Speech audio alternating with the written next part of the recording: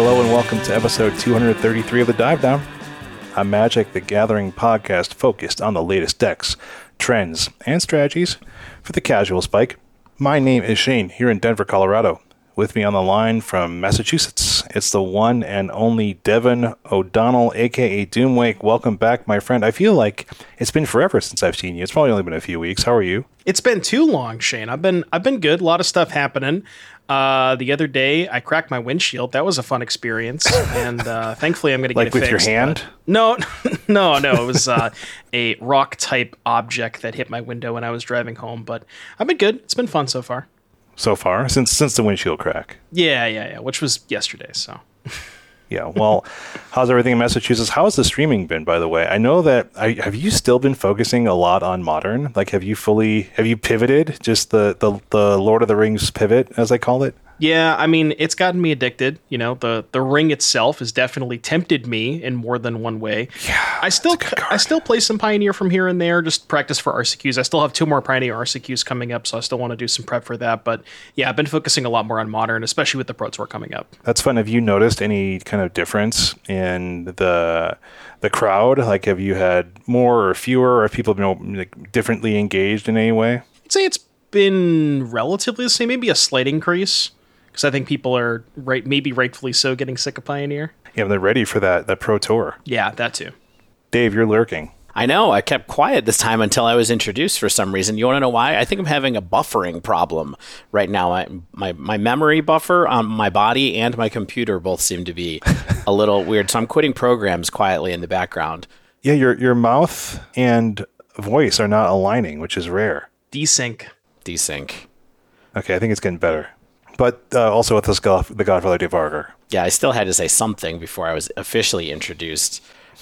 Boy, let me tell you something. Read your emails closely, friends, because I just really messed something up, and now I'm running here to the podcast because of something else that I messed up in a different part of my life.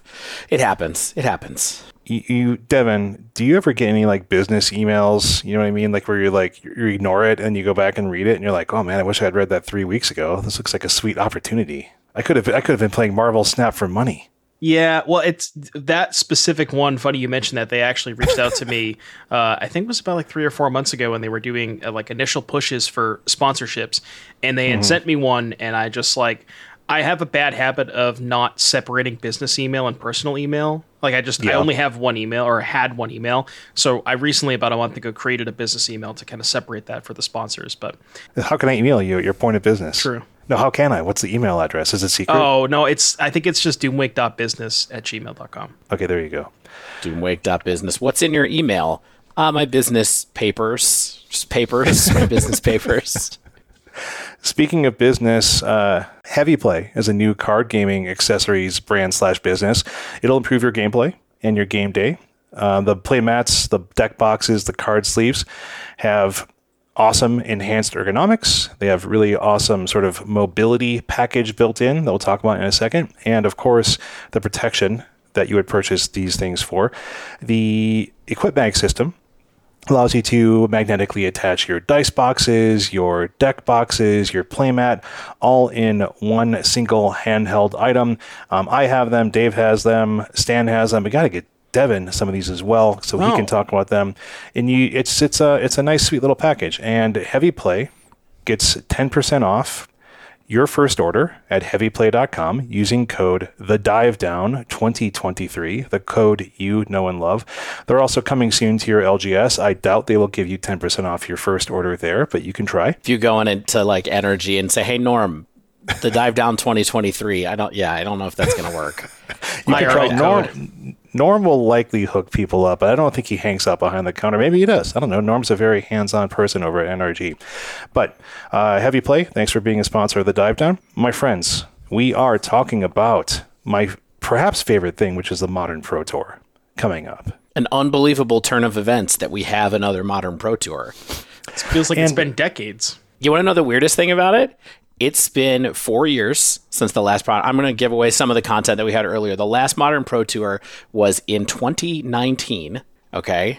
I'm just going to give the intro right now that I wrote for this segment. Please. You wrote it. It was in 2019. It was also in Barcelona, which this one is in.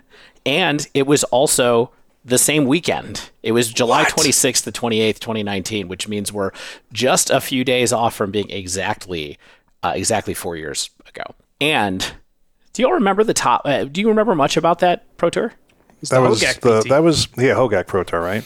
It was the Hogak Pro Tour, although only one Hogak deck made top 8, surprisingly. There were 7 different decks in the top 8, and what I'm looking at right now. The finals, you may remember, were won by Thorolf Severin on Mono Green Tron in a Hogak kind of world against, do you remember the deck that Thorolf played against? Not looking, but Devin, do you remember? I think it was E-Tron. It was Scales.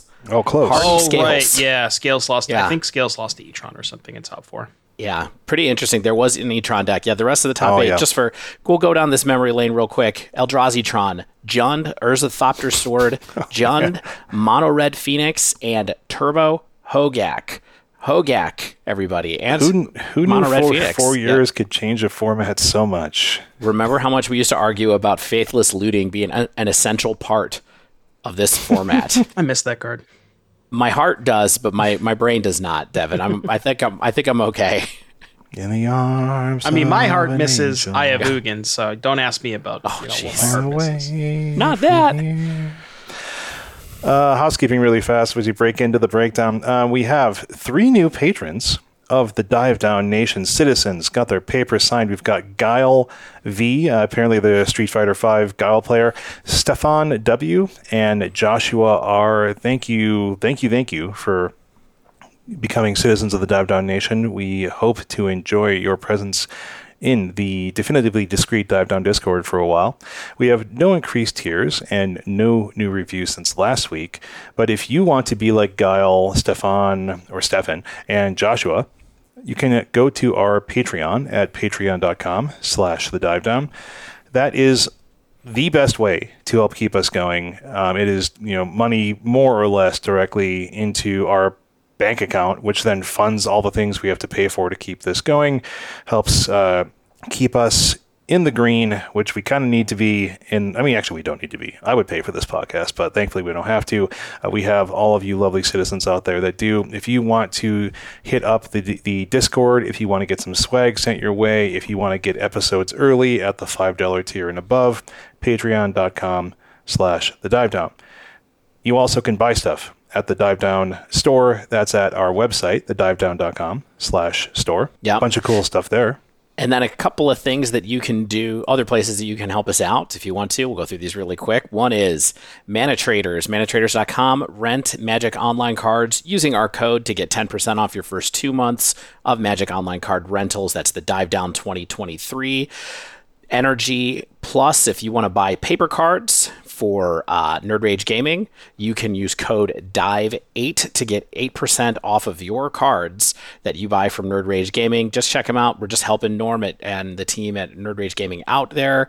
And then finally, if you want to get some excellent wet shaving, fragrances, all those kind of things. Soaps.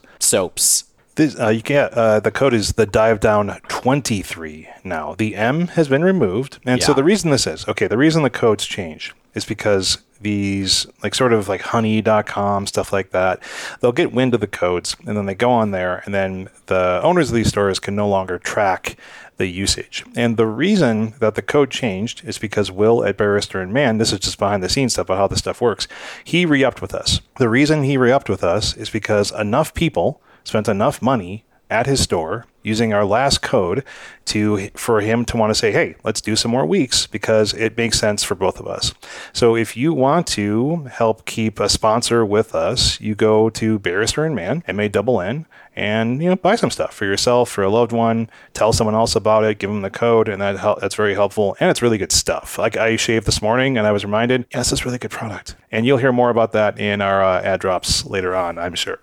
Yeah, secret ninja-like ad drop later on.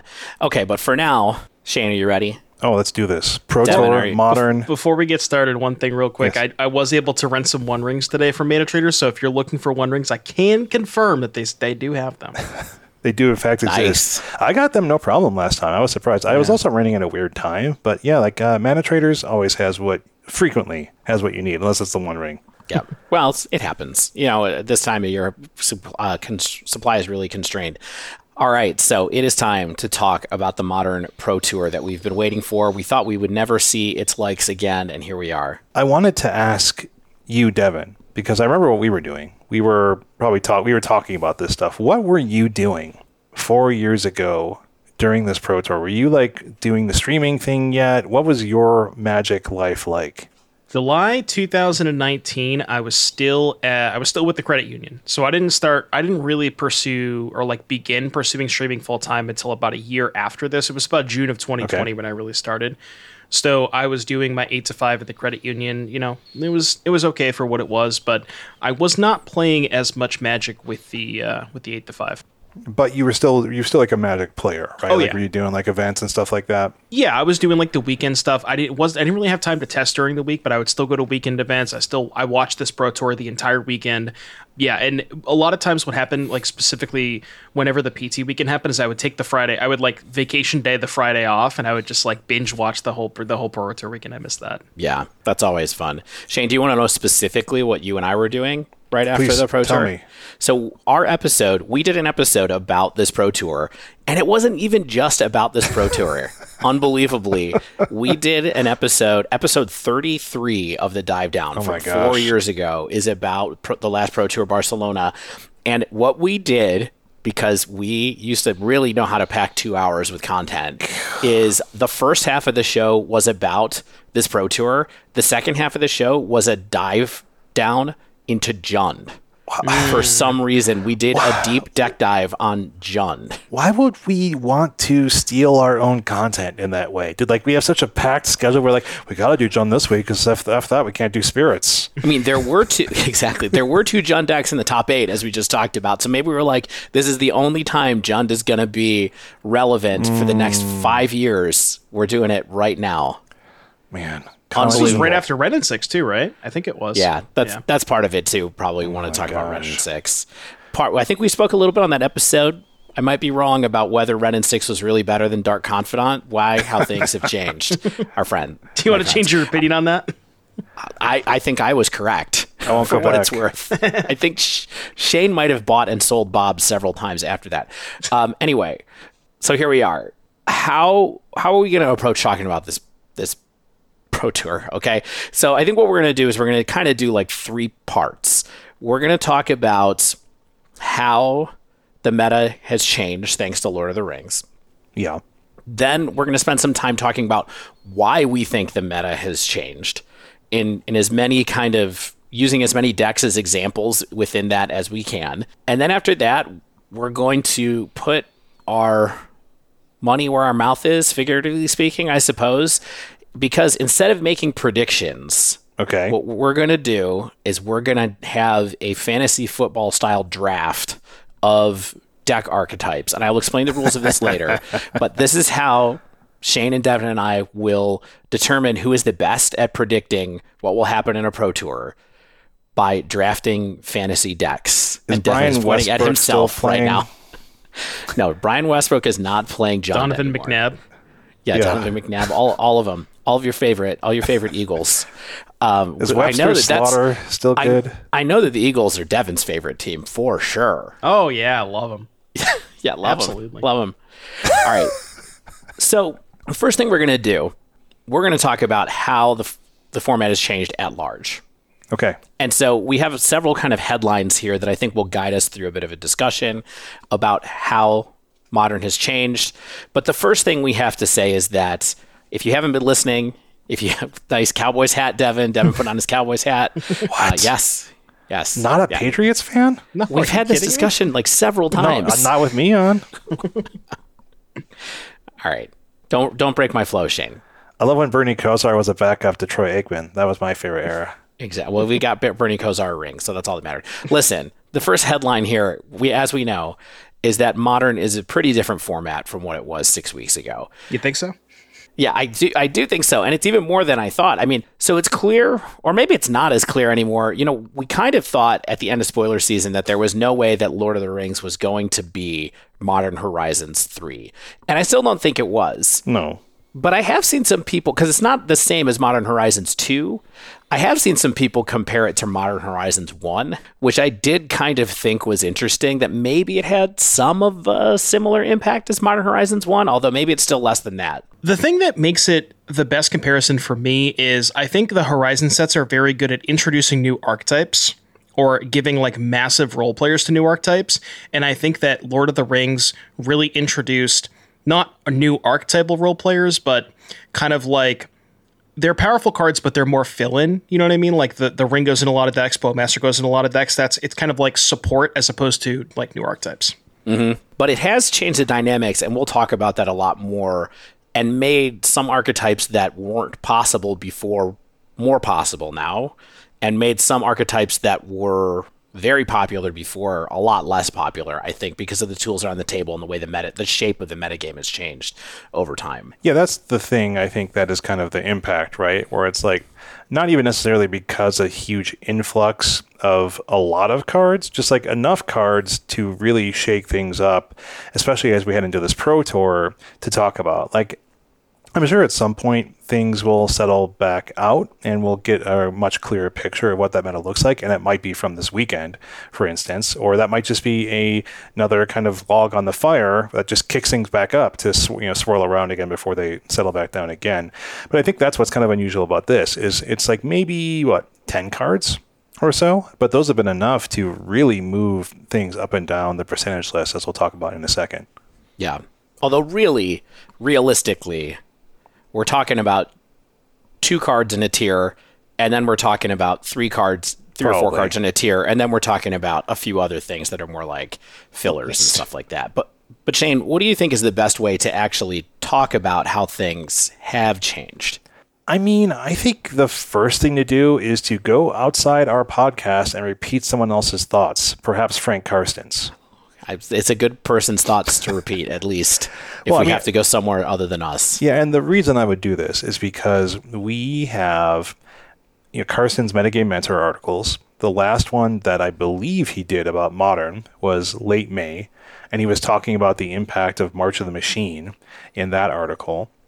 And so, he breaks down kind of like his sort of winners metagame type thing where he has decks and their percentage and kind of the performance tiers and things like that. And then, of course, in a preview to the Pro Tour, he released one this last week about the impact of Lord of the Rings and kind of where the meta stands right now. So we have a nice, clear, about 2-month gap between these two articles, and we can sort of just immediately look at the percentages of the decks in the meta and kind of just think, okay, here's what's just sort of happening in the last 2 months and where things stand right now before we head into the Pro Tour. And I think I'll just start with kind of the risers first. And I think this would not be a surprise when we see that the Omnith deck, Sir Omnith, is returning in a huge way, going from 3.8% up to 10.4%, which is a gain of 6.6. It's now in second place on Frank's list. Rakdos Evoke / Rakdos Scam, I like calling it Scam, that's up over 4%, up to 11.8% and leading the charts. Yogg is up 3.1 to 6.4% of the meta, or 5th place. And Living End rose 2.5%, and is now at 3rd place on the charts at 8.3.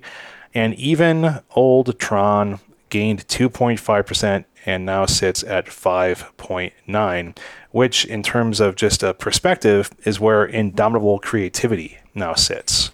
Right. So just to give that back real quick, that means that in the current meta, according to Frank Karsten, let's just go to the 6 decks at the top of the list right now. Yeah. Rakdos Evoke, 4-color Omnath, Living End, Murktide, Yawgmoth, and Mono Green Tron. Half of which were not really at the top of this list before. They weren't in the top 5 before Lord of the Rings came. Yeah. And some other gainers I saw not in huge ways, just less than those previous decks. Decks like Shadow are up 1.3%, Burns up 1.2%, and Coffers, which sits at a 2.2% meta share, is up 0.9% since last list. So that's almost twice the percentage of people playing Coffers, if you want to look at it that way. Devin, does this sound accurate to you for what you're experiencing every day out in the trenches? Yeah, makes a lot of sense. I mean, I do play against some weird stuff in the leagues from here and then. One thing that I do kind of want to point out is that a lot of these risers, like if you think about Rakdos Evoke gain Bowmaster, Omnath gain Ring Halfling, Living End gain the Cyclers, Yawgmoth gain Halfling Ring, Tron gain Ring, like all these decks that are rising in popularity are decks that are very well incorporated these newer cards in there. So it's not surprising to me. Now, I guess the question we have to ask ourselves is that a lot of recency bias and more people just wanting to play the new cards more so than are these decks actually going to be at the top of the metagame? Yeah, it's funny you say that, Devin. We do have a lot of math to talk about later on this episode. Not exactly math, but just sort of like, looking at win rate charts on mtgmeta.io, kind of talking about what sort of metagame forces are moving things around.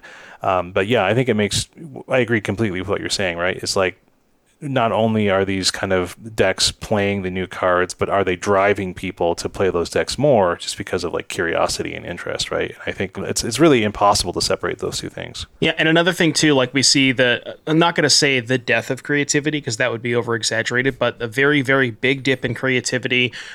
Maybe like Burn is maybe a slight increase right around the same, and then you see a huge dip in Hammer Time, relatively small dip in Hammer, huge dip in Rhinos, and I think that specifically Creativity Hammer and Rhinos do not fare well in this new Ring meta. Yeah, I mean, Hammer, even with a new tool in Forge Anew, is down to 4.1%, so that's down 3.4. Rhinos is down 3.6%, down to 2.9% of the meta. And like you said, Creativity goes from the top dog at 11.3 down to 5.9, so a huge loss of almost half its sort of representation in Frank's metagame. And even Murktide lost 2.5%, sort of the stalwart of the modern meta for over 2 years now at this point, or almost 3 years. When did Modern Horizons 2 come out? Almost 3 years ago. Three?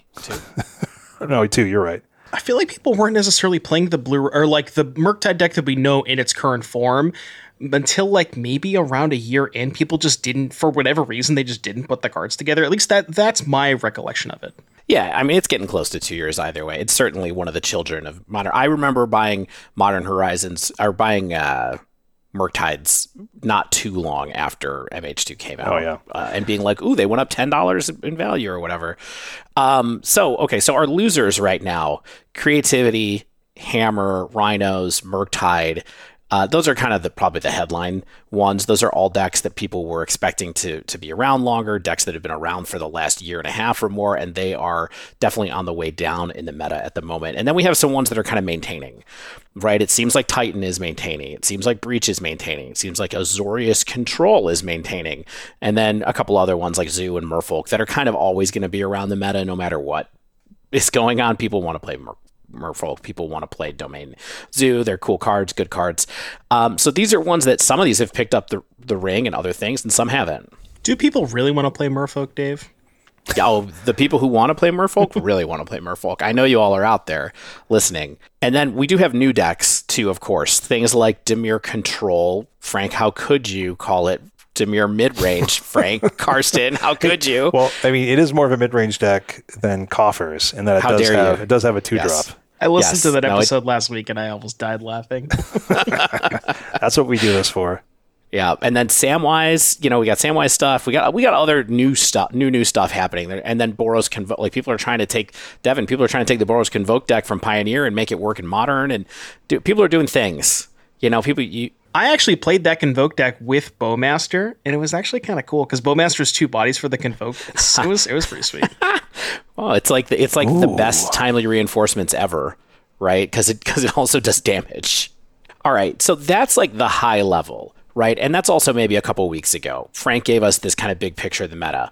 But we do have another thing to look at before we get really deep into like trying to figure out, okay, why things are happening, what's happening, what we think this could lead to. And that is, we have 4 challenges last weekend. We had 4 of them. Why are there 2 on Saturday? Because people got Saturday off, buddy. One morning and one night. I think they do it for the EU crowd. Oh, yeah. That makes sense. Do we always have 4? It seems like so many. Wait, I realized. I now know why they only added the second challenge after Stan moved. It's the only reason. They were like, we need to get him on there. Yeah. Yeah, nothing Stan likes doing more than playing 10 rounds of Magic on his weekend as his child is in the background crawling around. Exactly. Trying to get him to watch Bluey all day. All right. So, Shane, you went through these challenges. Devin, I know you're watching them too. I don't know if we need to go through every single one, but there's definitely an interesting story in each one. So maybe we could try to do a speed round of like, okay, this is the last set of challenges before the Pro Tour, right? So that people are probably, maybe they're not testing in the challenges, but that the pros are trying to get high level competition. They're trying to get reps in any way that they can before the Pro Tour. So what happened in these 4 kind of different large events? Okay. Let's start with Friday, okay? Right. So, that's the first one. So. Yeah, that makes sense. So what I did is for each of these, I just I just cribbed Bamzing off of Modern Magic on Reddit. Thanks again, Bamzing. So, and we have the top 32 breakdown, and I took all the decks that had 2 copies or more, and from the top 32. From the top 32. Okay. This one had 6 Yawgmoth, 4 Scam, 3 Tron, 2 Dimir Control, 2 Living End, 2 Burn, and 2 Titan. So the thing I noticed here was there were 4-color Omnath wasn't here. The top 8 was a couple Yawgmoth, a Dimir Control, Scam, this weird Jund list that had full playsets of the following: the One Ring, Fury, Delighted Halfling, Orcish Bowmasters, Fable the Mirror Breaker, Lightning Bolt, Renin 6, and Thoughtseize, and then 3 each of Terminate and Shieldred. That is it. That is the deck. There were some lands. I actually played that Jund deck on stream today, by the way. It's just it really is just Jund good cards. Obviously I 3-2'd the league because that's the only record you can achieve in any ever league when you play Jund. But it was just Jund good cards. But it's just newer good cards, Never stop. There was also a Green Tron Living End and a Bring to Light Scapeshift out of nowhere. Rakdos won it over Yawgmoth. But that's the headline about this one, is that there's a lot of Yawgmoth here. Yes. And a lot of Scam here, right? And so what that really is Black X mid. Are we comfortable calling Yawgmoth Golgari mid-range-ish now with a control, with a combo button, basically, and Rakdos is basically an aggro version of a super aggro version of mid-range? What do we think about that kind of bottom line? It's actually funny. I actually think that the Yawgmoth deck might be, and this sounds weird to say, but it might be more of a mid-range deck than Scam. Mm-hmm. Is that weird? Yeah. Is that weird? I think no, I don't think it's weird. It has 4 drops that you actually want to cast for 4. Yeah. So we'll talk more about that in a little bit, but okay. The headline is mid-range in between Rakdos and Golgari here, really. Bowmaster. Right. Bowmaster, exactly. And I think one of the first appearances, we see Blue-Black Control, Dimir Control, having 2 copies here. It's not coming out of nowhere. We have talked about it, but enough people are playing it to, top 32 this event. Yeah, there were 4 or 5 in one of the challenges last week of Blue-Black Control as well. Yeah. So I think ever since that Talisker list went Twitter viral, or X viral, depending on what we're saying right now. Yeah. And speaking of 4 Dimir Control, Dave, tell me what happened on Saturday, first Saturday. So the first Saturday challenge had 135 players, and the top 32, again, taken from the top 32 decks that there were more than one of: 5 Rakdos Scam, 4 Blue-Black Control, 3 Omnath, 3 Burn. There was 2 Red-White and a Mardu Burn. We'll talk about that Mardu list, because guess what was in that Mardu list, right? This is the one that has the secret black card in the Mardu list. 3 Yawgmoth, 2 Amulet Titan, 2 Jund Saga, 2 Living End, and 2 Hammer. One was blue-white and one was black-white. Whoa. Oh, is that so a Hammer list with Bowmaster? So you mentioned the Hammer deck splashing black and the Burn deck splashing black. Dave, I wonder what they could be splashing black for. I have not seen a Hammer deck with Bowmasters in it. Did the Hammer deck have Bowmaster too? I'm assuming it did. I didn't look at the list. I'll check it right now. Okay, thank you, Devin. Saturday Modern 1 results. So anyway, we have another time here where it is 5 Rakdos decks are the top of the meta. And then, okay, if you want to call blue-black mid-range because it has Bowmasters in it, okay, but maybe it's another mid-rangey type deck here. And then we have a little bit of resurgence of Omnath, but a lot of Yawgmoth again. I don't know. It's pretty interesting. I mean, that burned list did feature 4 Bowmasters and Bump in the Night. Have you ever had the absurd pleasure of playing Bump in the Night? I have gotten an 05 with a burn Bump in the Night deck before. That's never fun. Why did I play the 5th match, Devin? I don't know. I actually played I don't know if you guys remember this, so it was popping up maybe a few months back. I think it might have been a Demonic Tutors thing, but it was the Mono Black Burn deck, and I actually tried that with updated LTR cards. I added Bowmaster in the One Ring, and I think I went 2 and 3, but but Bump in the Night's a hell of a card. Yeah. I looked, this is a Crusher bot list, by the way, the so-called Orzhov list, and I think it's sort of an automated thing from the scraper because it just has silent clearings for card draw. Okay. It's full white. Okay. Got it. So it's mono white, actually. Okay. That makes sense. Although anybody who wants to try Bowmaster and Hammer, get at us. Go for it. Don't see why you wouldn't give it a shot. But okay, so we got more mid-range here. Okay, and then now let's go to the second Saturday challenge with 115 players. And here are the 4 decks that there were more than 2 of in this challenge. 4 decks. There were only 4. Crazy. In the top 32 of this Saturday challenge, there were 9 Rakdos scam decks, followed by 4 red-white burn, then 4 Dimir control range, and then 3 Yawgmoth lists. There you go. 9 Do we scam. sense any themes happening here as we talk more? Dave, because I've got one more for you. The top 8 was 5 Rakdos scam players. Okay. Yeah, I heard that the top 8 was 5 scam. I don't want to overlook that this is the 3rd challenge in a row that has burn in the top, multiple copies in the top 32. There were 2 on Friday, 3 on Saturday, 4 on second Saturday, second breakfast. Don't do it, Shane. I'm not. I will not. I'm just pointing it out. Don't cast Lava Spike. Not in 2020. Even a stop clock. I mean, Shane, you used to fancy yourself a little bit of a burn man. I used to audible to burn more often than I should. Yes. That's why you hate it. Okay. And then here's the last one. Sunday, 6 Rakdos scam, followed by 5 Living End, Whoa. 3 Omnath, 2 Black-Green Yawgmoth, 2 Rhinos, 2 Murktide, and 2 Jund Saga. Random. Okay. Yeah, the return of Living End and the continued prevalence of scam. And I just want to say the finals of every single one of these events was somebody versus scam. Friday was Rakdos in the hands of Toothy MTG over Claudio on Yogg. The first Saturday one was BLJ won with Omnath over someone named the Great Slob on Rakdos. They met my college roommate, apparently. That's a joke. My college roommates were very clean. I was just kidding. Then Saturday, that second Brad, Saturday. don't get at us. Yeah, exactly. BNU wins on Scam over Lump Logic, also on Scam. So that was a mirror match on the second Saturday challenge. And then the final one was Tezzy on 4-Color Company. Now, that's not 4-Color Company, really. That's 4-Color Samwise, my friends, over Rakdos Scam. So Scam made the finals of every single one of these events. Jesus, that's crazy.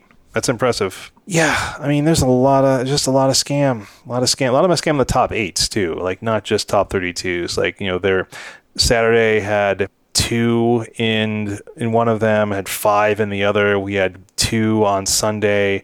We had... and I think just 1 on Friday. Oh man. Mm-hmm. Yeah, I don't want to turn this into a scam deep dive, but at the end of the day, it is a very, very proactive deck. It's doing something extremely powerful on turn 1, 75% of the time, or whatever the number. We had to get frank on the numbers of how often you open, Grief or Fury plus Scam. And there is just a lot of decks that a lot of people...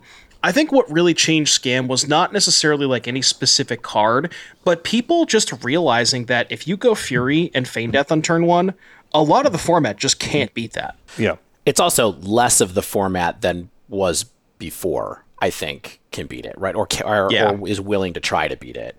So, yeah, I mean, I wanted us to talk about briefly, just isn't it wild how the deck went from sort of a curiosity in the hands of the first sort of popular player that I remember playing? It was like Pascal Maynard, just being like, well, there's that weird scam deck. I mean, like that young weird Dingo Rakdos deck was huge for it, sure. Yeah, for sure. And then like all of a sudden it was just like, I mean, and then over the course of what, like a year plus, it's become perhaps the de facto best deck in the format. Yeah. And that's just wild to see. And I think another thing that's really, really huge for Scam is the decline in Rhinos, because as fellow Rhino aficionados, you probably realize and agree with me that the Scam matchup is really good for Rhinos.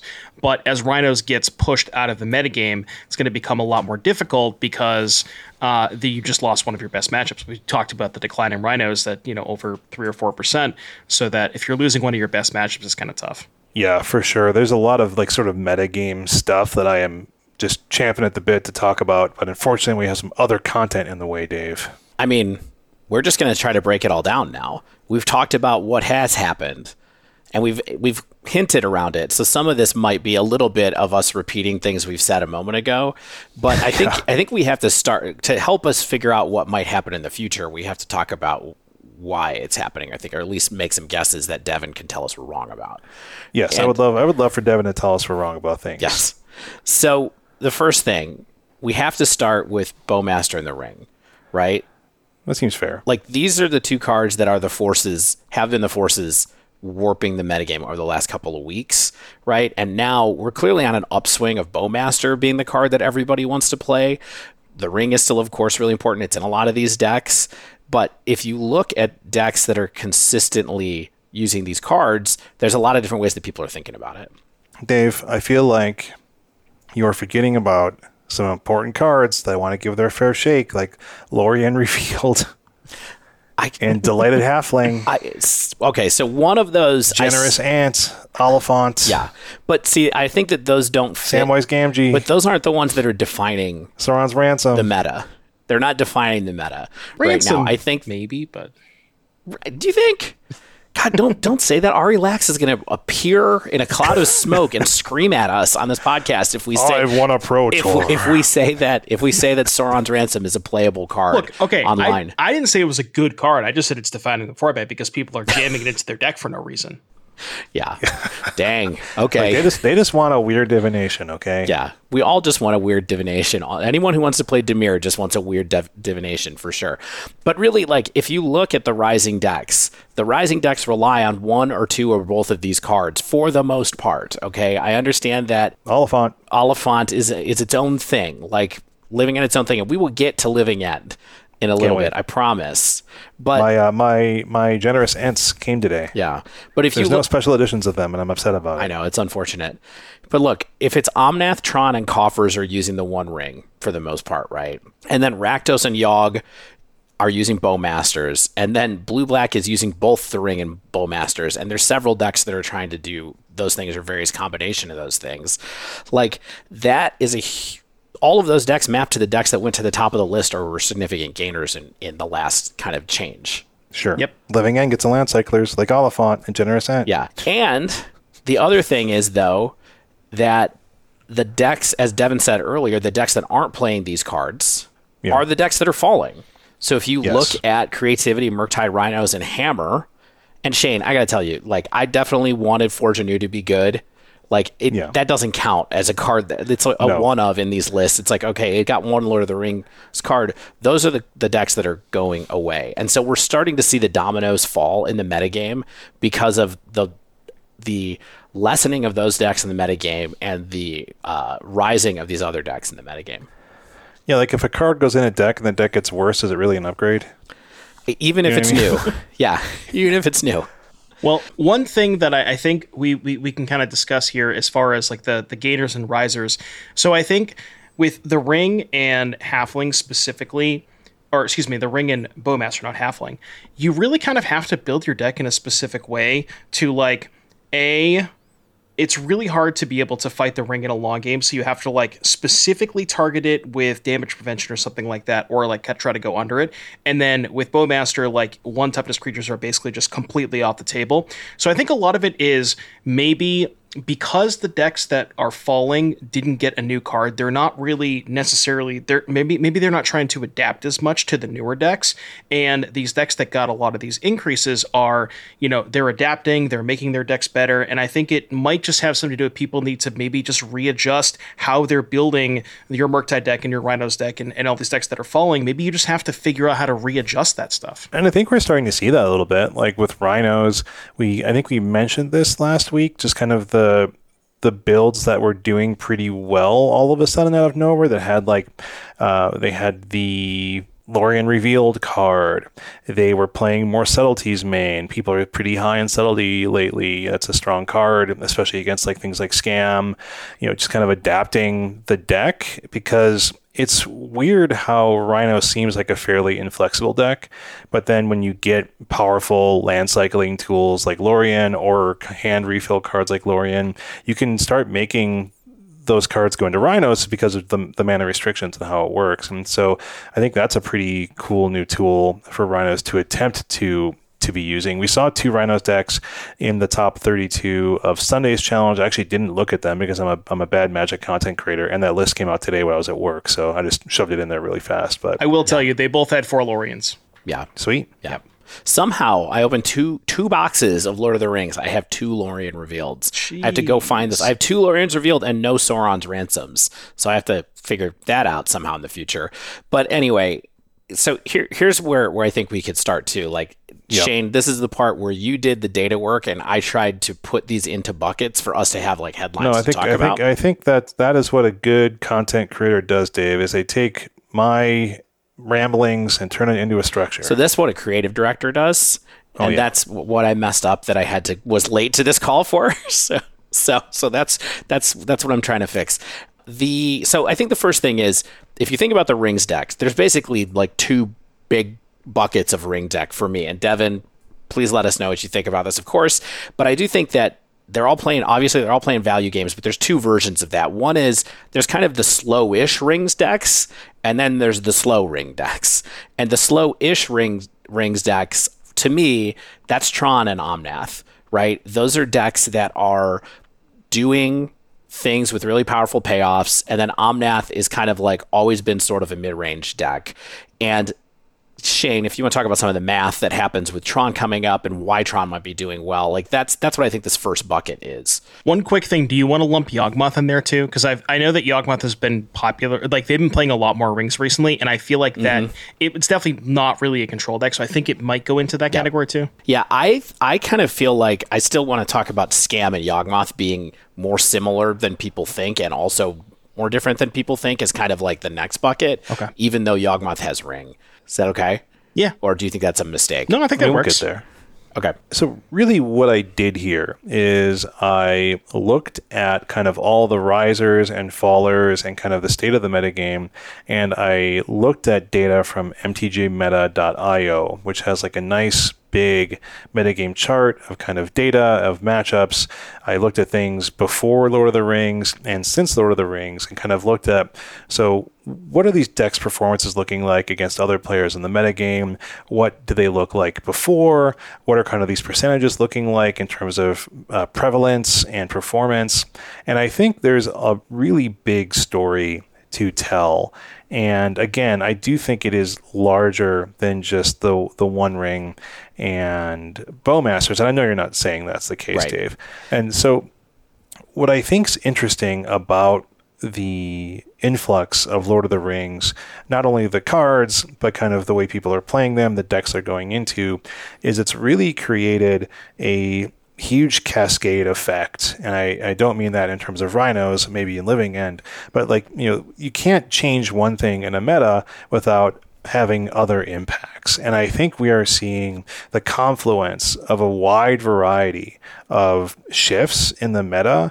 And thankfully for us, perhaps, as we head into this Pro Tour, I don't think we're anywhere near stabilized. And so we get to see, I think, players who devote a lot more time than we do, perhaps not Devin, into attacking the metagame, exploring the metagame, trying to see what is and is not working. And I think the first thing that, some people think is working, so others do not, but I think mathematically it's shown that Green Tron, it's getting back to viability is a really big deal in the meta because it does a few things. It's another force against creativity to push it down because there's a really strong win rate against that deck. It also stomps on Rhinos, it stomps on Hammer, stomps on, of course, a number of other decks. And so it stifles all of those decks' ability to just hang around in the meta. Whether or not that is just sheer performance against those decks, although statistically, like I said, it is, just it being there and being able to kind of apply that pressure against these decks just is a major influence. And I think what's funny is, in perhaps somewhat circular reasoning, the rise of Yawgmoth, the rise of Living End, and the Omnath decks has also allowed Green Tron to move up because it's strong against those decks as well. And, those decks, of course, needed the Lord of the Ring cards too to get more popular, to get more powerful. And so, we see those types of forces colliding here. It's kind of my first big example of, sure, all these cards made all these decks a little bit better, but then that also allows Green Tron, just because it adds the One Ring is one thing, but just sort of having a naturally strong matchup, I guess, a number of those things is another. But then, it's weak against Scam. So it gives Scam an opportunity to say, hey, I'm even better than I was before, perhaps. Yeah, one thing specifically about Tron, and this is maybe coincidence, maybe not, I feel like Tron really started getting better once they cut Karn Liberated. We talked about this a little bit last week, actually, or it was kind of like, gosh, maybe we should have cut Karn Liberated a long time ago from that deck. And I don't know what the payoff could have been. Maybe you just put, I don't know, a zillion Cityscape levelers into your deck or so. I don't know. But oh, man, my 2 of those arrived today, and they're looking like they can't wait to be cast. Yeah. But I think that's a pretty good example of decks needing to adapt for the new metagame. Like we talked about, the pressure, in order to keep up with the Ring and Bowmaster stuff, you kind of have to be applying a little bit more pressure early because, Bowmaster, while not that great against Tron, it does have all the cantrips and stuff, and then you need to be able to close that game before they draw too many cards off rings. So, having this payoff or I've seen main deck more main deck O-Stones, main deck Ensnaring Bridges good against Scam, and just more lower end payoffs and not getting clunked on the 7 so you can double spell more often. Mm-hmm. Yeah, I think that's been pretty key. As I mentioned kind of when I was talking about the deck, I was like, well, maybe we just need more things at 7, but I think just having more options at 4 and 3, whether that's getting something off of your using Karn the Great Creator, not being tempted to cast that Karn Liberated in the first place, or like you said, it's the One Ring, draw a card and then play two chromatic effects out of your hand and just have a lot to draw with again when you have a total shields up with the protection effect. So yeah. So all right. So that's one of the biggest shifts. Is Tron is suddenly viable. We've demonstrated sort of some reasons that we think that this has happened, why it suddenly got such an improved win rate. We talked about that last week. The other deck that kind of fits in this bucket is Omnath, which was a big riser as well, and also thanks to the Ring and some other things. But what did you find out when you started looking at metadata as best you could about how creativity is performing amongst the decks that are existing right now? Yeah, I mean, Omnath has a fairly weak... Okay, and I know there's going to be people out there who are like, look, I don't think you're right, Shane, and it's not weak to creativity in my experience, et cetera, et cetera. I am working solely off of stats. So that's all I can work with. So feel free to disagree with me. But Omnath is shown to be weak to creativity in the stats, and we know that deck has lost about half its metagame share, down to high 5s. So that allows Omnath some freedom, and it's squishing all these former powerhouses in the meta, like Hammer, like Murktide, like Rhinos, like Yawgmoth. And it also finally has a positive win rate against Scam. So kind of our top 2 decks in the metagame are good against different things, and Omnath is strong against Scam. And it also has a somewhat strong matchup against Yawg. And so that's a really good reason for a deck like this to exist, where it's it loses perhaps one of its worst popular matchups in creativity, when it loses, that loses popularity. And then that's, it's an up-and-comer for sure, not only because it adds the metagame shifts, but also the One Ring and Delighted Halfling doing a lot for it. See, it's a little surprising to me because, I get the point about the creativity matchup being a little bit tough for Omnath, but I think specifically, like, part of the reason why we don't really see creativity anymore is it's really hard for the creativity deck to have this really good like creativity for 2 or 3 into Archon turn against the protection from the rings. So if they just start chaining rings, that's kind of sketchy. So it's kind of surprising to me that 4-color actually has a bad creativity matchup, and I wonder if that is maybe the data is like more pre-LOTR, because I feel like that matchup changed quite a bit with the ring. Yeah, I mean, so what I'm looking at is from the 22nd of June up until now, there are 66 cataloged matchups between elementals and creativity, that's what it calls the Omnath text, and it's 38% win rate for elementals. That's pretty convincing across 66 matchups. So, like you said, I think there's a lot of noise in data, right? There's a lot of lists. These lists have not been the same for 5 weeks. These lists have not been the same since June 22nd till July 23rd. There's a lot of stuff that is dynamic here, and so I'm just kind of like I'm doing the best I can with this stuff. But But anyway, those are our hypotheses about why 4-color is performing better now, and also what its fit in the metagame might be. It's good against Rakdos, it's good against Yawgmoth, among other things, but those 2 decks right now are really important in the space that we're in right now. For sure. All right. So the other ring decks that we have here are actual control decks that we talked about last week, right? Mid-range decks. Is it a control deck, Dave? I mean, let's start with Coffers, which I'm pretty sure is actually a control deck. Can we talk about Coffers first? Because that one is more popular. How long are we going to run this joke into the ground? As long as Devin lets us to. I also wanted to talk about Coffers because it's not running Bowmasters and the One Ring, and Dimir Control is running both, and then we can transition from there right into Yawgmoth. So, Coffers, what do we think about that? This is like the biggest ring deck that's out there right now.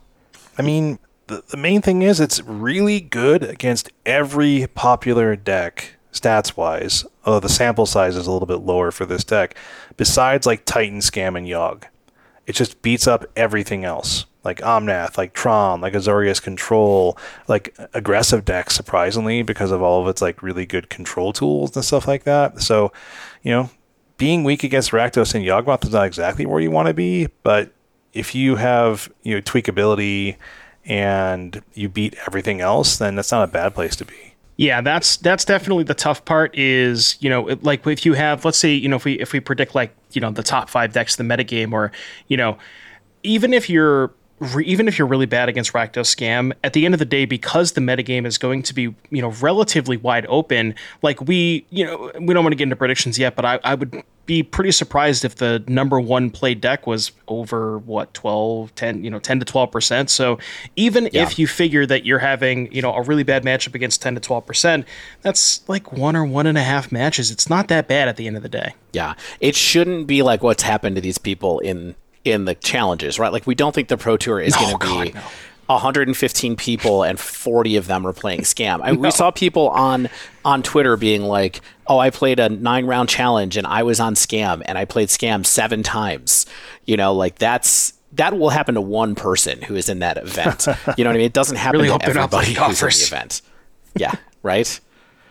So, yeah, Coffers, I mean, I think Coffers is cool. Coffers is sort of the inverse of what we just said Omnath was, right? Omnath is pretty good against Rakdos and Yawgmoth, and this deck is not very good against those, but it's good against a lot of other things. And the thing that Coffers offers that we haven't talked about too much, well, we have talked about because Tron has it, but it's another deck that has Karn that is main board tech against Ring, and also main board tech that makes your Ring better. The one thing that I really like about Coffers, there's a lot of big mana decks in the history of Modern, don't really have, can't boast good aggressive matchups. But Coffers has 4 Bloodchief's Thirst and 4 Fatal Push, so you kind of want to play against those aggressive matchups. And I think that's where that's where Coffers stands, is a good position in the metagame, because it's like you have the tools to go over the top of everybody, but then you have a lot of cheap tools at the low end of the curve. So let's move on to Dimir, because this is the other big control deck. I still think. Do you think I'm crazy for calling this a control deck, or like this is a control deck, right, Devin? What do you think? I will refrain from commenting. Oh, really? Okay. Do you just hate the Dimir deck? Is that why? Well, I think that we don't want to. We could spend a whole episode on this, but I think people are building it incorrectly now. Let's do it. I strongly believe that this deck should be a Grief Feign Death deck. Because the theory of going turn 1 Grief Feign Death with off a Watery Grave, turn 2 hold up Counterspell with your 4/3 medicine play after you took their 2 best cards, there's nobody in the format's beating that draw. So I actually kind of personally like subtlety or Grief over Subtlety, but past that, I mean, it's playing a bunch of good cards. So it's at the end of the day, it's really hard to go wrong with a bunch of good cards. But I do think that I want to try a version of this deck that has Grief. Yeah, sweet. I love it. But this deck got a lot of popularity in the challenge this weekend. We think that they're similar builds, right, to what it is. So it's removal, draw cards, Bowmasters, Rings, and Shieldred, which is like another strategy to go within this whole. And Coffers has Shieldred too. I mean, do we know anything about the matchups with this deck? Like, that's the thing I couldn't figure out. Yeah, it's too new, right? Because when I played it, it felt a little similar to Coffers in the sense that it was pretty good at killing aggro decks, and it had a problem with decks that went too wide though, because it's just a bunch of point removal. And other than that, like having Counterspell plus Ring felt awesome. And that was kind of what I got out of the sampling that I did with it. I put out a brief call to the Twitterverse on some people's posts about playing the Dimir deck in paper and the kind of winning with it and stuff like that. And then Talisker themselves replied to one of them, and then it was like, I've not really struggled too much with Tron, because someone had said that they don't love the Tron matchup, have found Saga decks to be an issue at times. Also, the Murktide matchup isn't amazing, but Eliminate is sweet. Eliminate is sweet, we'll steal that one. So, I mean, perhaps there's not too many weaknesses that Talisker's identified. I mean, there's not a ton of Saga decks out there right now, besides Titan, Hammer that's still out there. There is still Scales. some Murktide, so Scales, yeah. So it's not a perfect deck by any means, and I think people are still probably figuring out exactly what it's good and not so good against. It's a little surprising to me that the Murktide matchup would be bad, because you have the black spot removal, like you have Shieldred's Edict and ways to kill Murktide, and the Murktide deck can't really kill your Murktides that effectively as long as they're blood and 6/6s, and you have the combination of Shieldred plus Rings. So I'm kind of surprised that the Murktide matchup would be not great. Yeah, I didn't. This is Twitter, so it's not like a deep conversation happening here, but that's all I know. It's called X. I mean, I think the thing that we have to, maybe all that we can do with this deck right now, because it's so new, is that it's kind of divisive. Some people love it. Some people really hate this deck because it's a kind of ugly deck list. Devin is one of them. Ari is one of them. These are people who've gone out there. I mean, I enjoyed playing it, but at the same time, I was sitting there thinking, is this good? This can't actually, casting Sauron's Ransom can't actually be good, can it? We'll see. I mean, it's clearly continuing to gain meta share in the challenges. But it does feel a little bit like I would be surprised if a lot of pros brought it to the Pro Tour itself. But we'll see. Like when you look at the deck list, it's just a pile of good cards. Like it's Counterspell, Shieldred, Ring, Bowmaster, Force and Negation. Like all these cards are removal and draw cards. I think the biggest issue with me is just like the curve kind of sucks. Like there's a lot of 4s. You don't really want to Sauron's Ransom is kind of awkward. Like we talked about the Cabal Coffers deck, and that deck basically gets to play a 2-mana Sauron's Ransom, because Night's Whisper and Sauron's Ransom, at the end of the day, there's not a ton of difference between the two. There's a little bit of selection involved in the graveyard synergies, but the fact instant speed. Yeah, and that's true. When you're playing Counterspell, it's different, but the fact that you get to curve your draw spell into more stuff on 3 as opposed to tapping out for your draw spell, tapping out for your 4-drop. The curve kind of feels off to me, but like I said, it's just good cards. Can't go that wrong with good cards. Yeah.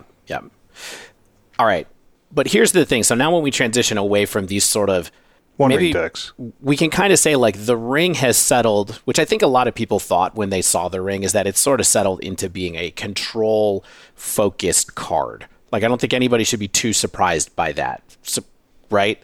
That's fair to say, even though it's showing up in other decks. Then the other path that we have here is the Bowmaster focused decks, the decks that really have Bowmaster or are doing the best with Bowmaster. And so that's coming down to, for now, Yawgmoth and Scam, right? And so why don't we talk about Yawgmoth first, so that we can talk a little bit about the fact that how much this plays the Ring in conjunction with Bowmaster and stuff like that. We can talk about a little bit. But Shane, what's the data look like for Yawgmoth since Lord of the Rings? Well, Yogg is the second best performing deck since Lord of the Rings was released, has a nearly 57% win rate. I think there's a couple things that help really here. One is Rhinos declining, and that's a huge win for Yawgmoth, right? Like, so it basically now has strong matchups against the general field of the meta, unfortunately, besides three of the biggest decks, Omnath, Greentron, and Scam. Is that true? Yes, wow. But here's what's important. It's not like these are 60-40 matchups or worse. Like, Omnath and Tron are very winnable at about 44%. And even Scam, I think, is very winnable at 41%. So you can see why Yawgmoth is doing really well, where it sort of mops up generally everything in the field. And then even its bad matchups are not that bad. And I think, we've made arguments where it's like, hey, it can win through protection of the One Ring. So maybe it's, as it's tuned itself and added things like, Bowmasters was not, I don't think, an immediate add to Yawgmoth. I think that's been sort of perhaps more contemporary than when this data began on like the 22nd of last month. I think people were maybe slightly slower to add these things. So, the data could be better in the past 3 weeks. I'm just going to change it right now as I'm talking about it, but don't wait for me. Yeah, I think that was the turning point for me that I remember was, I think it was the second week of challenges after LOTR, where I believe it was Zerk won the challenge with like 4 Bowmaster, 4 Ring. And that's kind of where it just took off from there and everybody started playing Bowmaster and Ring. But yeah, it's a really good Bowmaster deck. If you want to get into specifics, like 2 bodies to be able to use for Cord, random token to be able to sack to Grist, being able to pick off X1s, especially Ren, because your deck can struggle with Ren sometimes, although Halfling has made that not as much of an issue as before. But yeah, very, very good card in this deck. Yeah, looking at the stats between it and creativity, and elementals, Omnath decks, it's basically 50-50. It's like 48% win rate against elementals since like the beginning of July, as people have sort of continued tuning it. So really, in terms of popular decks, the only thing in the red at all is Greentron and Scam. And that's like 40 and 45%. And that is a perfectly great place to be for Yawgmoth. And then let's talk about the flip side of the quote unquote mid-range decks, which is Scam, right? And this is also one of the top 3 performing decks, right? Oh yeah, Scam's 55% since middle of last month. And we talked a lot about Scam. It's likely not a surprise. It just has good matchups against a ton of what people are playing. And its worst matchups have lost metagame share. Creativity, Rhinos, Hammer have taken big hits. And so Scam can just feast on stuff like Tron, like Murktide, like Living End, like Yawgmoth, all these other smaller players in the format. And then it really only gives like Omnath something to beat up on, right?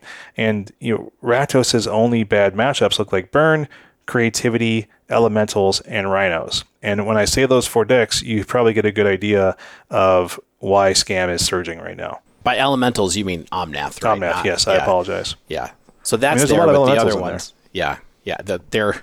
There are, depending on the build these days.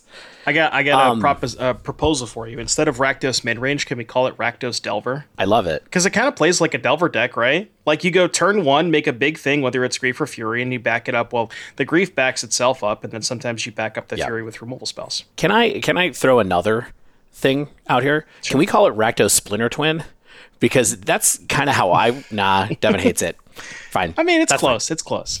Yeah. I guess the thing I did want to talk about that we touched on earlier, I just want to like include it in this chapter of the discussion for when I make a YouTube video of this and try to go viral with everybody's faces. These mid-range decks, or whatever these decks are, they have buttons, they have game plans that let them steal wins. And that's kind of different, or very different from like what mid-range used to mean in Modern, which was like Jund, right? Like real mid-rangey decks never really had, I'm actually going to search up some kind of, I guess Birthing Pod did. Was Pod kind of a mid-range deck that had an I win button in it? Or was it just, I'm going to play combo all the time? Pretty close. I think you could like maybe justify it as one or the other. I feel like I would probably lean more towards combo, but it definitely had, similar to Yawgmoth, it definitely had that mid-range feel to it. Yeah. And then Rakdos, I think, is similar, except for its I win button involves going extremely aggro, right? It's either massive hand disruption or going extremely aggro with a Fury plan against decks that can't interact against it. And so it kind of has this weird parachute, too, where it's like, against certain decks, I can just attack for 8 damage on turn 2, and there's nothing you can do about it. Yeah, and I think that's exactly what you say is correct, and I think part of that, or most of that, attributes to the power level increase, right? As the cards get more powerful, we have to, the mid-range decks can no longer, it's maybe not power creep per se, but the cards are not as effective at trading 1-for-1. Like, you look at some of the cards in the format, Fury is a 2-for-1, Fable's a 2-for-1, Ren's a 2-for-1, Ring is a 17,000 for 1. You can't trade 1-for-1 with these cards, so you either have to try and play your own cards that generate multiple cards, or just ignore them all and go under them in the case of Rakdos, or scam in the Yawgmoth in the case of just killing your opponent on turn 3 or turn 4. So I think that kind of says a little bit about like why these decks are popular, why they're different from what they used to be, and kind of where they fit in the metagame right now. The next thing is, we're a little down on combo right now, a little bit. I know that a combo deck we're not going to talk about quite yet won the challenge on Sunday, but Living End is the quote-unquote combo deck of the moment, right? Like, it is the... if you want to believe Cascade is combo 50-50 or whatever, because they play out different ways, but Living End is the sort of non-interactive deck of the moment. Yeah, I mean, it interacts in one way, right? Which is interacting with your board and killing it. It wraps your board and brings its board back. Yeah. Yeah.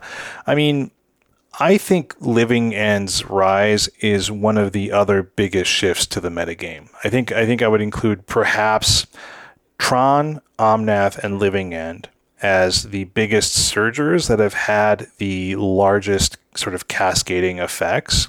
And the reason I say that is Living End is super strong against Creativity, Hammer, Murktide, and Rhinos, which other decks are as well that we've seen rise. And that continues to apply that metagame pressure in driving those decks down. But then it also has weakness to Rakdos and Green Tron, and it's also an underdog to Yawgmoth.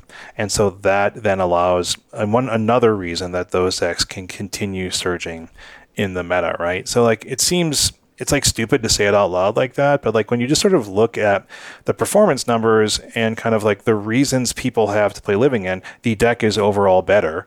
Here are the things that this better deck are good and bad against, and those will have influences on the metagame.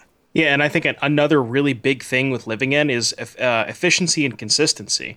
These land cyclers, it's funny, we talk about them. I remember saying a couple of weeks back on the episode, on one of the episodes, I think the cyclers might be the most impactful card to its respective archetype, because it really changes the way that the deck fundamentally plays. Living End's best draws are 1-mana cycler into 1-mana cyclers into Cascade Spell, and now you're just doing that with a higher frequency.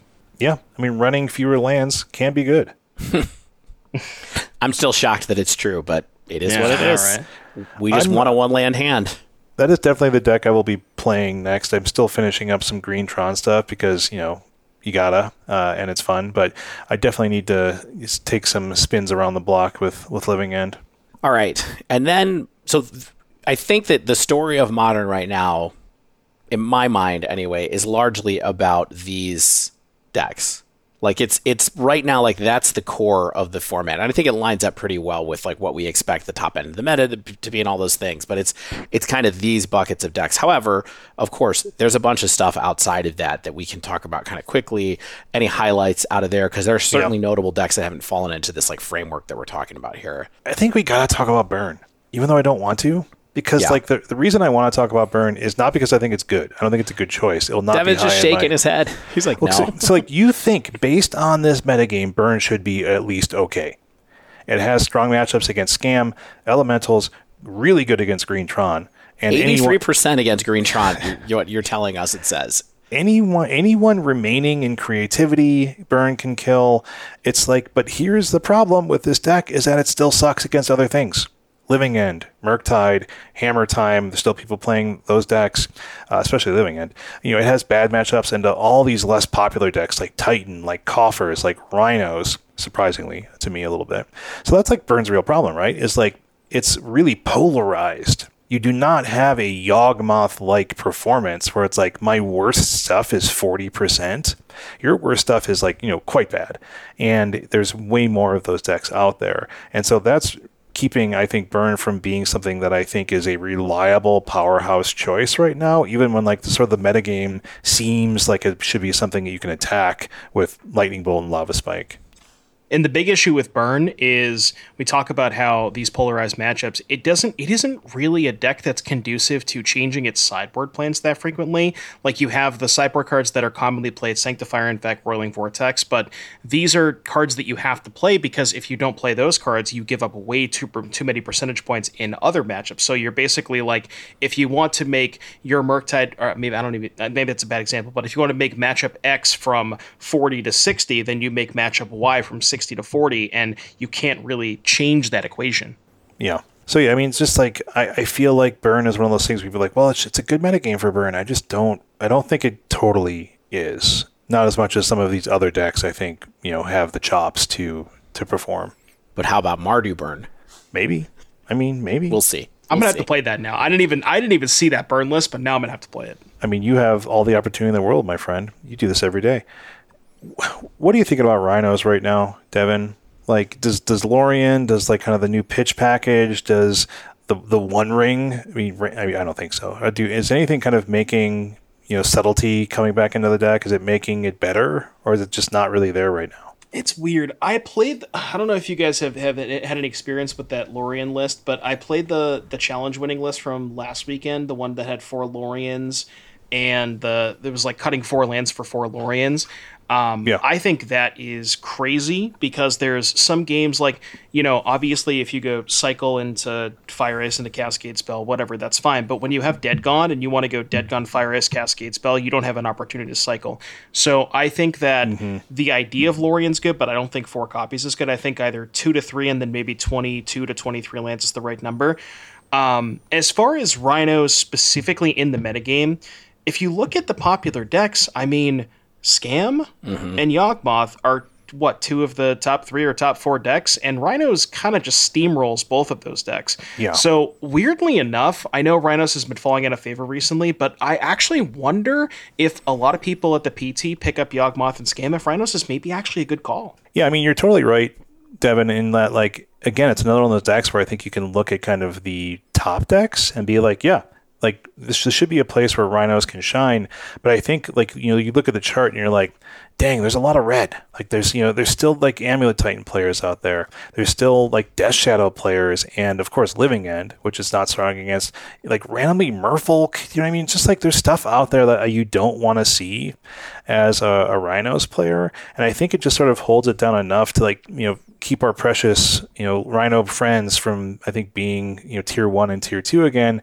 But maybe, like you said, we're seeing new adaptations since even, the past few weeks. So I'm kind of excited to run it out again. I don't think Lorien Reveal, is that a rare, Dave, or like an uncommon? No, it's all those cards are commons. Oh, heck yeah, let's go. They don't have to be expensive. So Dave, you opened 2 boxes. You must have a playset by now. Oh, God, Devin.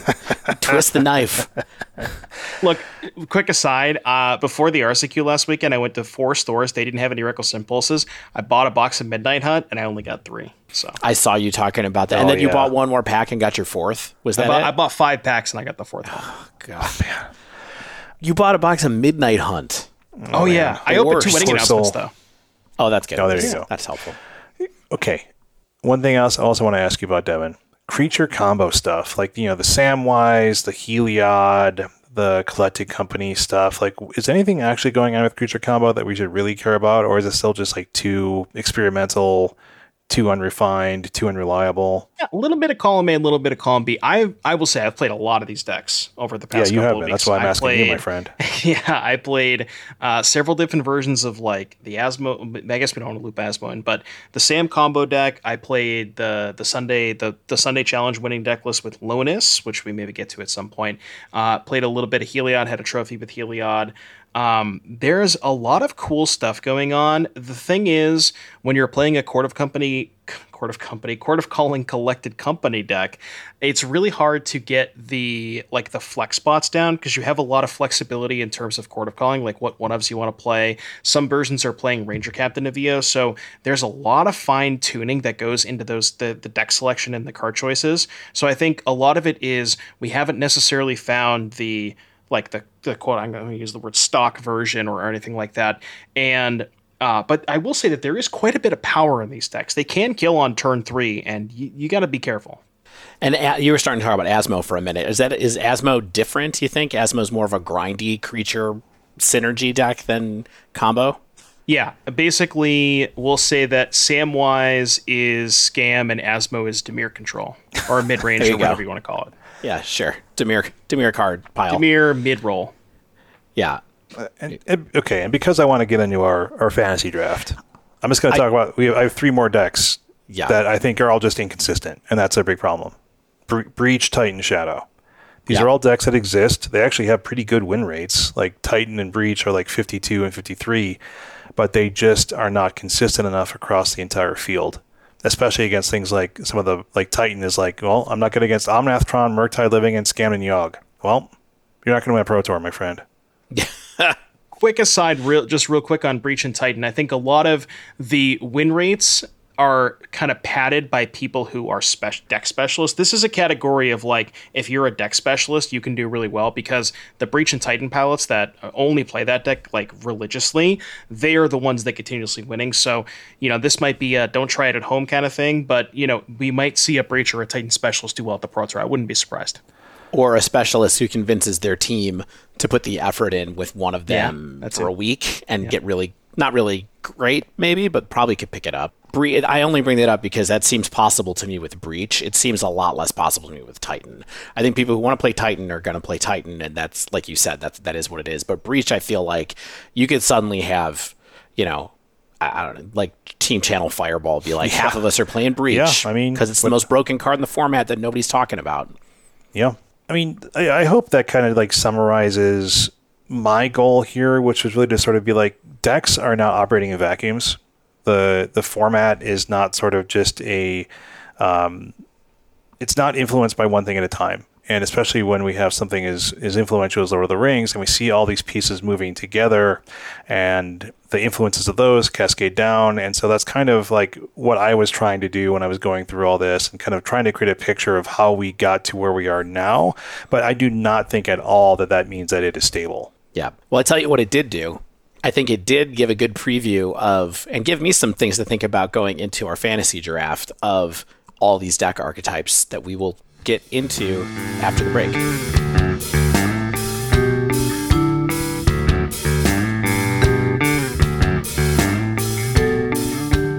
All right, Shane here to tell you a little bit more about Barrister and Man, because as we talked about in the beginning of this episode, they are a renewed sponsor for us. And the reason is because you all keep buying stuff from them. And so if you have not yet, you can use the code TheDiveDown23. That's TheDiveDown23 for 15% off your first order.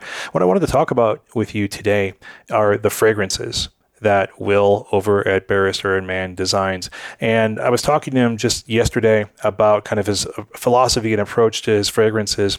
And he says you have to be willing to think outside the box, which seems kind of like a cliche, but for Will, I know it's really true because he tries to make things that are basically like nothing else. He wants to make things for people who don't want to wear the stuff at the department store. They don't want to wear the stuff at Target. They want to smell like no one else out there. Fragrances for the real individual, for people who want to make a statement with the way they smell. And notice that doesn't have to be something like I just smell a lot. It can be really subtle. It can be just for, yourself. It can be for someone who's going to be really close to you. And his fragrances are really awesome. We've gotten a number of sample of those like things like Just Right for a Tuesday, which is, fresh, a daytime scent, something you can wear kind of every day. He has darker, more kind of like date night, more intense fragrances like Fougère Gothique, which is, I'm probably pronouncing that wrong. Things like Marilyn, things like Lavender Interrupted, which I tried just a few episodes ago and is really something special. If you want to check out any of those fragrances, if you want to learn more about what they smell like, what the influences are, what the kind of motivation and, Will's thought process for making these things, you can go to barristerandman, MANN.com. Feel free to pick up a cologne or a soap or a body soap or a shaving soap, anything like that. Use code TheDiveDown23 for 15% off that first order, and let Will know that you came from us. We appreciate it.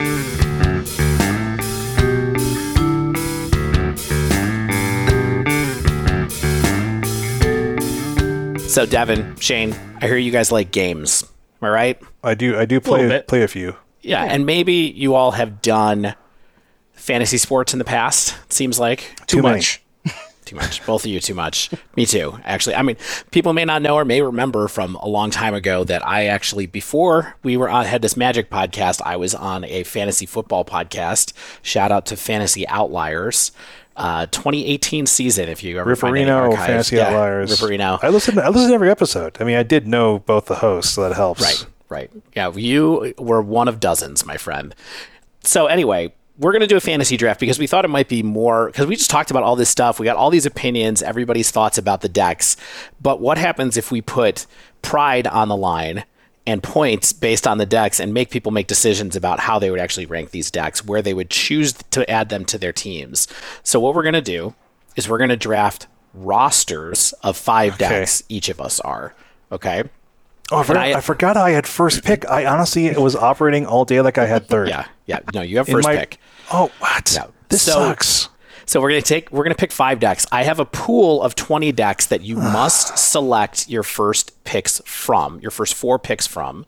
And then after that, if you want to take one of the decks that's left over, you can have it, or you can write in whatever you want. This is just to keep us from having to think about a lot of write-ins. So yeah. The 20 decks that I have here, and I'm gonna zoom in just in case. So we cannot write into the final round. You cannot write into the final round. You only get one write-in. Otherwise, you have to pick from Rakdos Midrange and Omnath, Living End, Murktide, Yawgmoth, Greentron, Creativity, Burn, Hammer, Amulet, Rhinos, Breach, Shadow, Coffers, Hardened Scales, Zoo, Blue-Black Control, Samwise Combo, Jund, and Asmo Food. Those bottom ones are ones that we just threw in for fun at the end for what it's worth. Okay. So we're going to do on there? Titan is on there. Okay. I'm not going to pick it, but it's on there. We are going to do a traditional snake draft. Okay. And like Shane said... 1, 2, 3, 4. So I've got pick 1 and pick 6, then pick 7. Okay. Yeah. He's got first pick. Now, would you like me to explain the scoring before we get into the Yes, picking? please. Okay. Here's how scoring is going to work. I like to game the game, Dave. Yep. Here's how scoring is going to work. Scoring will be based off of 3 different factors, basically. It's going to be based off of meta share, the deck's win percentage, and any placements these archetypes have in the top 32 of the Pro Tour finishes. So how it's going to work is you're going to get a half point per percentage of day 1 meta. So if Scam is 15% of the meta, you're going to get 7.5 points for it for day 1. You'll also get a half point for the day 2 percentage of meta for each percentage point. So that means that if Scam is 10% of the day 2 meta, you get an additional 5 points for it, for a total of 12.5 points for Scam from meta share in this example. Okay. That's the number one thing. To balance out meta share, we're going to do overall win percentage for each deck. And the win percentage for each deck, if it's got a sub 50% win percentage, and this is going to depend on if we can get access to non-mirror win percentages or not. We will use non-mirror if we can get it. We will use whatever we can get here if we can get it from Wizards of the Coast. Okay. If it has a sub 50% win rate, that deck gets a -5 penalty. So if this is like defense. Yes, this is like defense in fantasy football. So Scam only even if it has the meta share that I just described, if Scam has a 49% win percentage, you get then Scam is only worth 7.5 points. You get a -5 penalty on that. So you can't game it. I can't be like, people are going to bring it even if it's bad. Right. If it gets a 50 to 52%, that's 0 additional points, plus or minus. 50 to 52 is like no penalty, no bonus. 52 to 55 is 3 additional points. 55 plus is 5 additional points. Sweet. Okay. And then finally, placements from 32 to 17th, it's 1 point per placement, per archetype that you get. From 16th to 9th place, it's 2 points. From 8th to 3rd place, it's 4 points. And then the finalists will give 10 points per archetype. Oh, man. So that's like the 60-yard field goal. These are your touchdowns, basically. Okay. Got it. Perfect. Okay. Love it. Does that make sense to everybody? Yes. Makes sense to me. Listeners are totally bored right now because talking about fantasy football is like talking about your dreams to people. Yes. But let's hop in. Okay. All right. So Shane, I've got to think about what's going to be pick. left. Actually, I don't. I'm going to play it very safe. I'm going to take Rakdos midrange. I think it is probably I think it's going to be probably the most popular deck and is extremely safe. So I think it's my pick. This is my running back one. Okay. Shane's pick is Rakdos midrange. I am going to take Yawgmoth with my first pick. Whoa. I'm going to skip I'm actually a bit surprised at Yawgmoth. I thought it might have fallen to 4th. Now you put me on the fly here. I was going to take Yawgmoth. I knew it, Devin. Yeah, I knew it. You knew it. And you have to play it safe here. You're on the turn. You got to pick 2 solid decks. Well, I mean, let's play it safe. I kind of want to take Burn just to troll Shane, but I mean, go for it. Probably not a good idea. I don't. Yeah, don't hate draft. Don't troll draft first round. I'm gonna take. Okay, this is gonna look a little weird, but hear me out. I'm gonna take Greentron and Coffers. I'm gonna try and steal all the big perfect. mana from both you guys. I think that's perfect. So you guys can't have any big mana. I think what you lose in metagame share, you might gain in win rate with Coffers there. I really was thinking Coffers was one of my safeties. I thought that I was definitely going to be able to get that second round. I cannot believe that nobody has taken 4-color Omnath yet. I mean, that fell. I am going to take Omnath. So I have Yawgmoth and Omnath right now. And now stuff starts getting bad.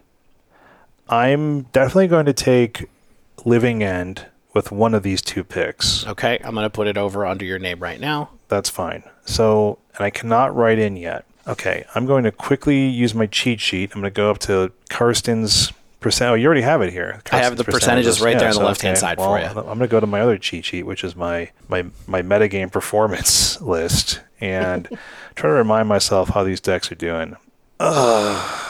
This is tough because I have to balance in terms of Dave, your scoring mechanism here, right? Which will reward metagame percentage, and I think Murktide will still show up here. It could very well get a defense penalty at minus 50%. You know what I mean? And like kind of throw it all away. And That's literally why I put one. Yeah. I'm going to be a little weird. I'm going to go with Amulet Titan. That seems no. I'm sorry. No. Well, I mean, I guess we can't roll the picks back. I was going to go Dimir Control, actually. Sure. You want Dimir Control there? You got it. Yeah, thank you. I think this is a friendly league. There's nothing on the line but pride here. You did say Amulet Titan. Devin, there's no way you wanted Dimir Control. Don't pretend. You just told me you hated that deck. No, absolutely not. I assumed you wanted it, though. I'm okay. I will recover. This is my usual tactic of the risky early round play. I think Dimir Control could easily get like 43%. Easily. Oh, is it my pick? It's my pick. Yeah, Sorry, you're I thought up. it was Devin's pick. Okay. Bump, bump, bump, bump. Man. We should have had the soundboard. I am going to take Murktide. I'm just going to be safe. You know that every time I play fantasy, I take all the old man picks. Yeah. I'm taking Murktide. That's the old man pick. I always had Steven Jackson on my team forever. Who knows what? You know what I mean? Like, that's me. I'm going to take 2 of these, huh? Yeah, you get the turn again. And for what it's worth, this is your last non-write-in pick. Like the second pick that you make here, you'll be able to write in the next time you go. Okay. Yeah, because I'm going to take 2 of these. Yeah. What are you going to write in at this I point? got some big mana. some different stuff here. Could take an aggressive deck. There's a couple combo decks. I'm leaning towards like Breach Titan, but I don't know if I want to take 2 combo decks. I kind of want to take 1 combo deck and 1 aggro deck just to kind of cover the spectrum a little bit. Let's go with Breach and Hammer. Ooh. I really thought I was going to have Breach. All right, Breach and Hammer. Yeah. Hammer, Devin. Yeah. I mean, it's still popular. It's still fine. It's maybe a controversial pick, but it's an explosive deck too, you know? I'm going to take Amulet Titan with my last pick. Do we have to write in? No. Oh, okay, good. Yeah, you could take one of those that's left over if you want. Shane, just take 1 pick though, and then I'm going to tell people what the rosters are. I'll take Rhinos. Okay, Rhinos. It's like drafting Steven Jackson. Yep, Rhino voice. Okay, Shane, why don't you tell us what you've taken through the first 4 I'm rounds? happy with this. Actually, I'm somewhat happy. Rakdos, Midrange, Scam, Living End, Dimir Control, and Rhinos.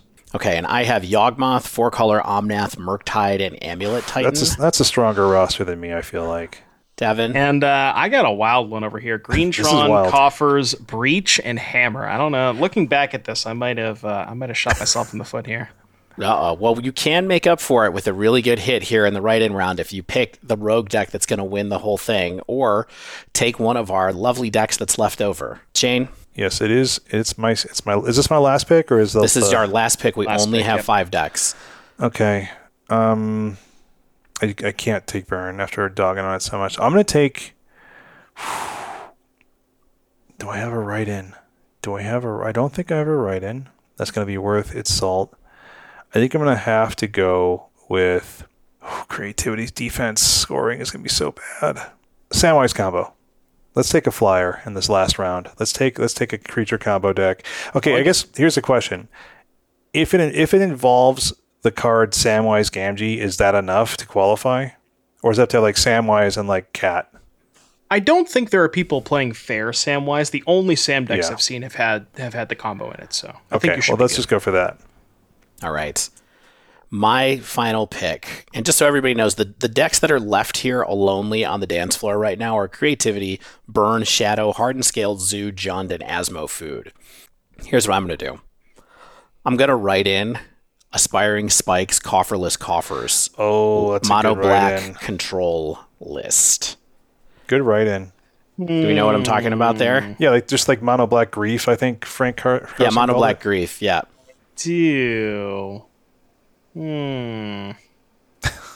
Well, I'm just saying I got the coffers, but I guess it doesn't have coffers, so. It has to have no coffers, and it has to have grief in it. Okay, what if it has 1 coffers as like a value land? Does that count? No, I think that's... No, it wouldn't count. I'm trolling you. That seems against the spirit of the pick. Let's say the coffers. We can work it out, Devin. Coffers has to have 4 coffers for Urborg. Yeah, I know. I got you. Maybe Karn. It has to have Karn. Yeah, I'm just trying to steal your thunder. That's all I'm here for. I hear you. All right, I'm up. I feel like you have some scraps here, Devin. Oh, I'm writing in. I've already made my pick. I love you taking the initiative. Yeah, let's write in. You guys might be a little surprised by this, but for the final pick of the 2023 Dive Down Fantasy MTG Draft, Devin O'Donnell, aka Doomwake, selects Heliod combo. Oh, I knew you were going to do it. I knew you were going to do it because I was just like, as soon as I took Samwise, I was like, oh wait, there might be another. Love it. Now hear me out. I actually think the Heliod deck is kind of busted, but it's impossible to play on Magic Online. So I think that more people who, given that you can't demonstrate an infinite loop, et cetera, et cetera. I think that deck is quietly busted, but you can't play it online. So that's hilarious. I think that's a really good last round flyer there, Devin. Assuming people actually pick it up. I mean, that's definitely like a team deck. Do you know what I mean? It's just like, we all practiced this in paper, and it was absurd, so we brought it. We're going to do it. Okay, one bonus question for the end of the show. Think of it as a tiebreaker. I want to do this Price is Right rules. Closest without going over? Closest without going over to the number of the percentage of day one decks that have the One Ring in them, which I believe will be a stat we will have access to without having to look for it ourselves. And so, just to remind everyone, that usually includes Omnath, maybe Yawgmoth, Tron, Amulet Titan, Jeskai Breach, not is it? Dimir, Coffers. Oh yeah, Coffers. Dimir. It's a lot of decks. Yeah. Who wants to go first? You have the honor, Shane. Okay. Of going first. I would like you to give your percent and then read your final roster. Without going over. 18.75.